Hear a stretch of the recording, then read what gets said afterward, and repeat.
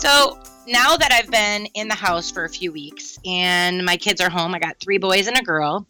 I actually had to cut my kids' hair. Now, I don't plan on doing this for an eternity. I'm not quitting my day job, people.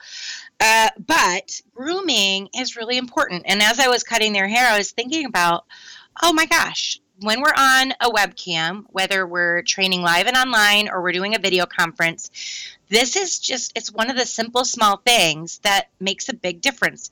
And so I was, cutting their hair, and I did great with 2 of them. And one, I was like, uh-oh, thank goodness it's a boy and it grows back fast. And they aren't online yet face to face. So they have time, right? And they're young. But grooming for adults, we need to not forget some of our most basic rules to look vibrant, to look fresh, to look ready to go. Okay, number 1, we want to make sure for guys that you have a shirt and you have a backup shirt. Sounds weird. I know you can just run upstairs to grab one, but a lot of times you are nervous and you sweat and you pit out. And women can do this too. Don't get me wrong. And if that's occurring, you need to swap out quickly. People can see your torso. We can see that, and it becomes a huge distraction. I know when we say grooming, we think more of, make sure your hair looks good and that kind of thing. Although I want your hair to look good, I don't want to be distracted by something that you're wearing. All right, hair around your ears, hair around your neck, the 5 o'clock shadow.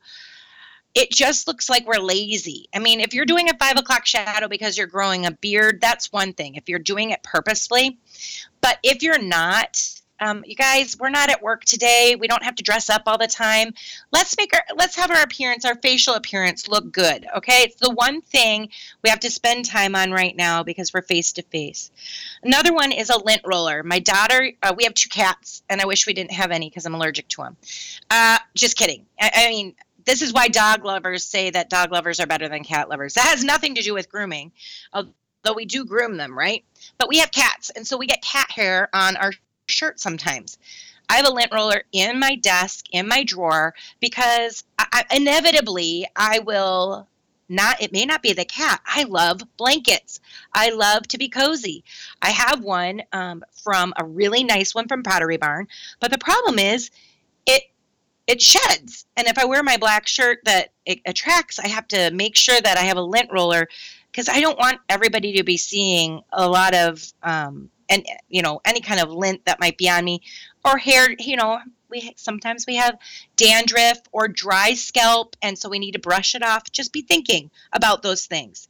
What about an extra, if you're going to wear a tie, what about an extra one just in case, you need to swap it out midway. See if anybody notices. If you drop food on it, I don't know about you, but I have dropped food on my shirt more than I care to admit. So making sure that you look down, you double check, you look in the mirror before you go online. That's a really important thing.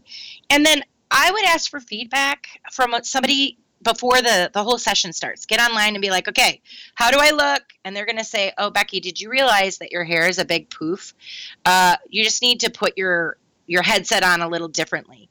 So ask somebody that you trust, get online with them. They'll give you good feedback, but just believe them.